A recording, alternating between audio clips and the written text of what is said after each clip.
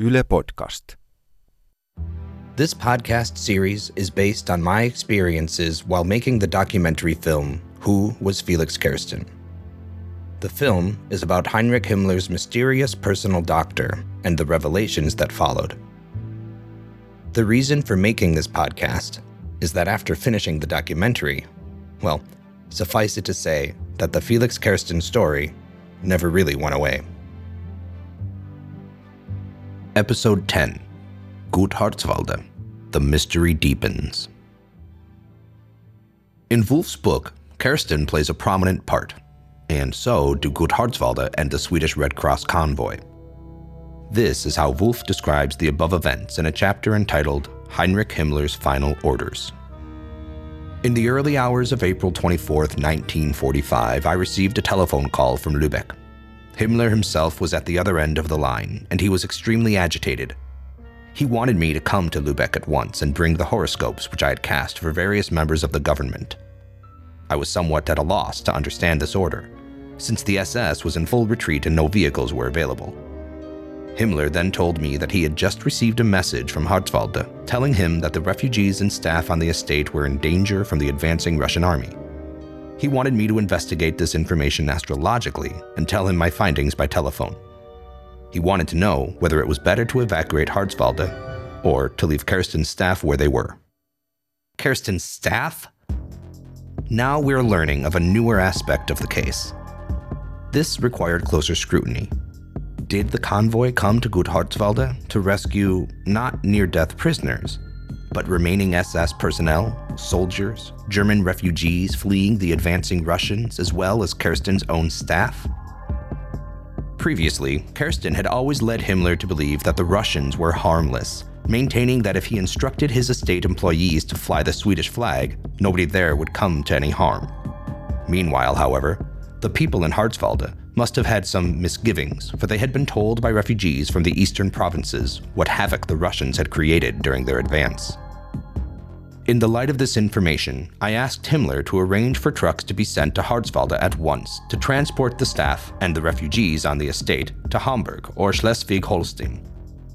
By then, no German trucks were available, but there was a chance that the Swedes, who had sent large numbers of Red Cross trucks and buses to evacuate prisoners and refugees, might be persuaded to make the trip. At Lübeck, where the Swedish Red Cross had established their headquarters and where Himmler now was, it would be a relatively simple matter to set this operation in motion.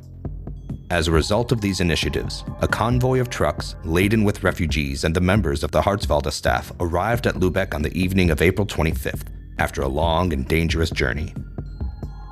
Near Schwerin, where the convoy was attacked by low-flying aircraft, 3 of the Swedish personnel were killed and several vehicles damaged. Upon arrival, the refugees were accommodated in quarters furnished by the Swedish Red Cross. Now, a question arises. Do the Swedes have more information about those events described by Wilhem Wulff? Jos Verlaan. Good morning. Hey. There has been more than meets the eye going on. There have been activities more than just the activity that is needed for a health practice. I think I have read that book 20 years ago, actually.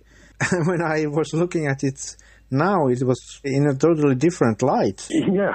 So I didn't remember, for example, the detail that Felix Kersten had his own staff. It could be very interesting to find out something more from the Swedish archive, particularly about those trucks who visited Gut Harzwald. How many trucks, how many people they were rescuing. There should be the names as well. This could have been something which is not recorded in any books. Yes, that is possible. Almost very likely.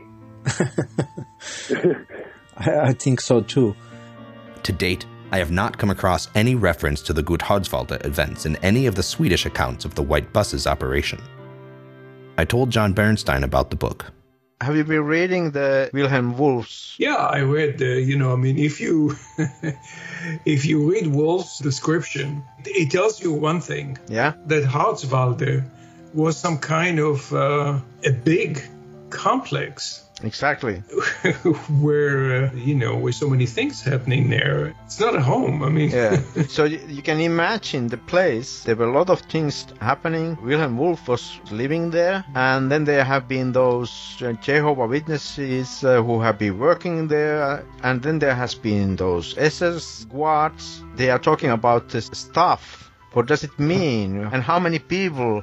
And for example, that they are speaking about the Red Cross convoy of trucks, which was picking up the staff and the refugees there. Yeah. This is one question we can ask from the Swedish archive, that can we get some more details about those? or you can say, are there any records arriving at Harzwalde in addition to the visits to the various other places, from Sachsenhausen to Ravensburg and so on? So. But one thing is that what was the reason why those bunkers, they had to blow them before the Russians came? One of that, it's the munitions, which is understandable. I mean, you don't leave it behind. The second one is that whatever else was stored around in those bunkers. Yes. But Wulff, the things that he mentions there, which are not particularly significant as far as the truth goes. I mean, the fact that Elizabeth Lüben is the manager of the estate. And he also called her Sister. Kersten's sister. Yes. Yeah.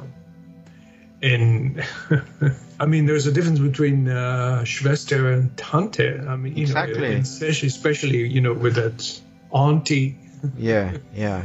thing, where it could be, anything. In the Indian parlance, I mean, in the society, any good friend of the family, a female, is called an auntie, not as such. So, lots of things. Yes, and also that the Kersten had a fancy apartment in a very good location in Berlin, which was confiscated from a wealthy Jew. Also, the Wulff says that Kersten had been richly rewarded by Himmler. Big Samson Schellenberg has been unhappy about that. Do the Swedish archives, open ones or still sealed, contain information about the goings-on in Gut Harzwalde, which seemed to be quite a busy place as the end was nearing? But let's go back to the white buses later. Let's summarize a bit of the certain anomalies about Gut Harzwalde. Felix Kersten says in his memoirs that he had bought the estate in 1936 with the money he had earned treating influential people in Holland and Germany. On the other hand, there were some rumors that Kersten got the estate as a present from Himmler. Himmler's adjutant, Grothmann, is the source of that claim. Walter Schellenberg, the head of SS counterintelligence, provides yet a third version in his memoirs, where he says that Kersten bought the estate with his own money, but Himmler gave him more land as a present later. This kind of makes sense, because what we now know is that the nearby bunker complex belonged to the SS and was later incorporated inside Kersten's private property. Over 150 hectares of land.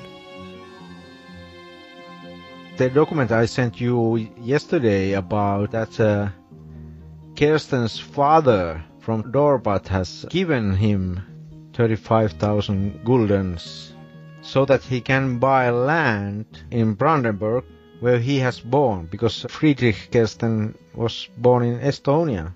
I know. It makes absolutely no sense. One of Felix Kersten's own versions, I mean that if you're lucky enough to be a polyglot, you would find a number of differing versions, one of which states that Kersten was a prisoner in his own house and he and the whole place were closely guarded to prevent a chance of escape, on Himmler's direct order.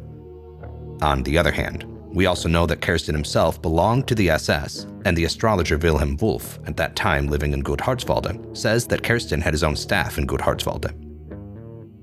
Add to it the information about the bunker site having a power system of its own and also supplying Gut Harzwalde, we can deduce that the whole complex was independent of the official electrical grid. This arouses the big question: what was going on there during the war? And who in reality was Felix Kersten? Was he a prisoner who, like Wulff, had to tend to the physical, mental, and psychological well-being of Himmler? Or was he a highly placed secret Nazi, entrusted with vast missions, such as establishing an espionage base in Stockholm and carving a secret channel of communication with the Western allies so that they can still save their skins. We had started from a theory about Felix Huberti, who had escaped a murder charge in Halle to Estonia, and there taken on a new identity, that of a dead soldier of Estonian origin, one Felix Kersten. Huberti, Kersten, got Finnish citizenship in record time with the help of some Finnish and Estonian officers of the Pohjanpojat Freikorps unit, another paramilitary/mercenary army, or, if you will, the Finnish equivalent of the German Freikorps, of which Huberti was a member. Documents show that Huberti/Kersten joined the Pohjanpojat when the fightings had come to an end and the units were going back to Finland. What was the reason for the Finnish officers to take back Kersten's application for citizenship? Felix Kersten had already introduced a glorious military record of service in the German army, which was so exaggerated that it seemed that someone, or perhaps a staff or writer, had had lots of fun in writing the list of outstanding merits won by this very Felix Kersten, making sure that the intended Finnish officials would swallow everything, hook, line, and sinker. Anyhow, that's why he managed to join the Finnish army and got into officer training, but was soon afterwards dismissed for forging his military record. So much for the military record and the story. So, up to this point, Kersten had no reason to hide his German background and origin. On the contrary, he was even ready to exaggerate it. We had commenced our journey by trying to find a proof that either confirms the Huberti-Kersten story or disproves it. We had found more evidence backing the Huberti-Kersten story than to the contrary, but the final proof was still missing. Along the way, we discovered plenty of small details. For example, the signatures of Felix Huberti and Felix Kersten from the years 1919 and 1923. For instance, the way both persons had beautifully penned the letter F. Place one on top of the other, and they would almost look identical. Another evidence was from a book called Peace and Order, written by Ernst Ottwald in 1933. Ottwald had also been a Freikorps member in Halle in 1919. But in a later edition, Ottwald changes his mind about the charge and espouses the ideology of National Socialism already taking over in Germany, and was well acquainted with the murder case of Karl Messeberg. Earlier, Ottwald mentions in his book that one of the accused murderers of Messeberg was a certain Lieutenant Roth, alias Felix Huberti, who had escaped abroad, and over there had a career as an officer in the Finnish army, but was later reported to have been back in Germany. And then we have Wilhem Wulff, the astrologer for Himmler and Schellenberg, drawing a portrait somewhat different from how Kersten is described in the biography by popular author Joseph Kessel as being kind, generous, warm, accommodating. In short, the kind of person one would want for a father. Wulff, who apparently knew Kersten quite well, describes his character this way. My acquaintance with Felix Kersten, one of the background figures in the dark morass of Nazi politics, brought me for the first time close to the Nazi high command. A great giant of a man who posed as a harmless masseur from Finland, Kersten had wormed his way into the highest aristocratic circles abroad and into the top strata of the Nazis. A man who posed as a harmless masseur from Finland wormed his way. Doesn't the word posed mean that somebody was not who he really was? A minor detail noted by Wulff. But isn't the life of Felix Kersten composed of many, quote, minor and negligible details? Kersten wrote that in 1917 he had, for a short while, served as an officer in the Finnish army. Afterwards, he fled to Germany to escape the Bolsheviks. But I think that you, dear listener, have already learned that Kersten came to Finland in 1919 and had to leave because he was sacked, and that his military rank was stripped off. It is also interesting that Walter Schellenberg describes Kersten as being originally a German who got the Finnish citizenship at some point in his life. But Kersten himself was trying hard in his memoirs to avoid mentioning his German background. Why? Why would one have to keep changing the story of his background, and, in most instances, even lying about it? I think that it's only so if you have something to hide. This is Jos Verlaan speaking. Hi. Hey, is it convenient for you now? Yeah. Okay, I did read your message from yesterday. Yes. I think I have two directions that I'm putting energy in. I had received permission from the National Archives here in the Netherlands to look into the older files that made him decorated by the government. Yes. And then there is a second thing. There recently has appeared a book about one of the highest in rank ladies in the Netherlands who joined the Dutch National Socialist Party. And she was very close to Himmler. She mentions in one of her letters, because she knew Felix Kersten also, that at the end of the war, large amounts of letters in the archives of Kersten has been moved via Sweden to England. Okay. But that's interesting. And Why? till the day of today, that the original Kersten archives will be found and will be published. Now, that is what the book says. The author is a serious man. I'm trying to reach him. And then I saw your words there, and then I was thinking, what was the purpose of getting Harzwalde empty when the Swedish convoy was there? Was it only for employees and the people who work there? Or was it also to remove the archives of from the Kersten? Yeah, No. I don't know. That's something which should be later on investigated, because the bunker site which we saw and which was on the Gut Harzwald area, it was huge, and it's all belonged to Felix Kersten, and it was also run by SS. So there must have been something. It is so peculiar. Why would the Red Cross convoy put vehicles available to go to the Harzwalde? They were not interested about the Jehovah's Witnesses. They left them there. They probably were picking the SS personnel and their families from Wolfsruhe, which is close to the Gut Harzwald. Actually, it's more or less the same thing. In the Swedish archives and the Red Cross archives, there are no mention about this separate convoy through Gut Harzwald, which is also interesting. It's the same trip when you are reading the Wilhem Wulff's testimony. Yeah. It's about the same trip, but in Swedish archives, there's nothing about this separate tour. But do you know where in England they took over? No, I mean, I read it last weekend. The first thing I'm trying to do now is to get in touch with the author. That wouldn't be too difficult. And then I want to know what the sources exactly are, and if he has. Yes, the whole because book is an interesting view on theosophic.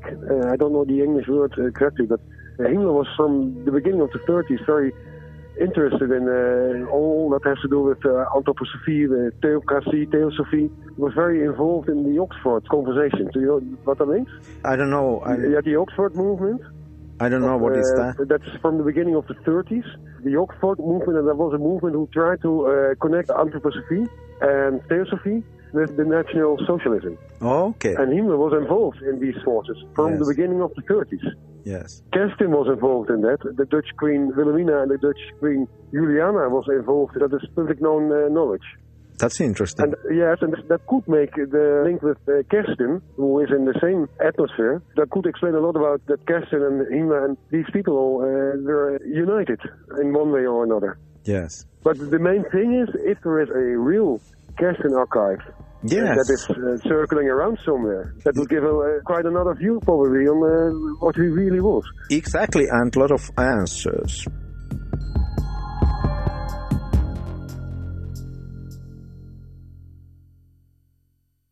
The podcast is directed and realized by Arto Koskinen. Written by Arto Koskinen and John Bernstein. The voiceover of Arto Koskinen is dramatized by Trent Pansy. Sound design and music is made by Kimmo Vänttinen.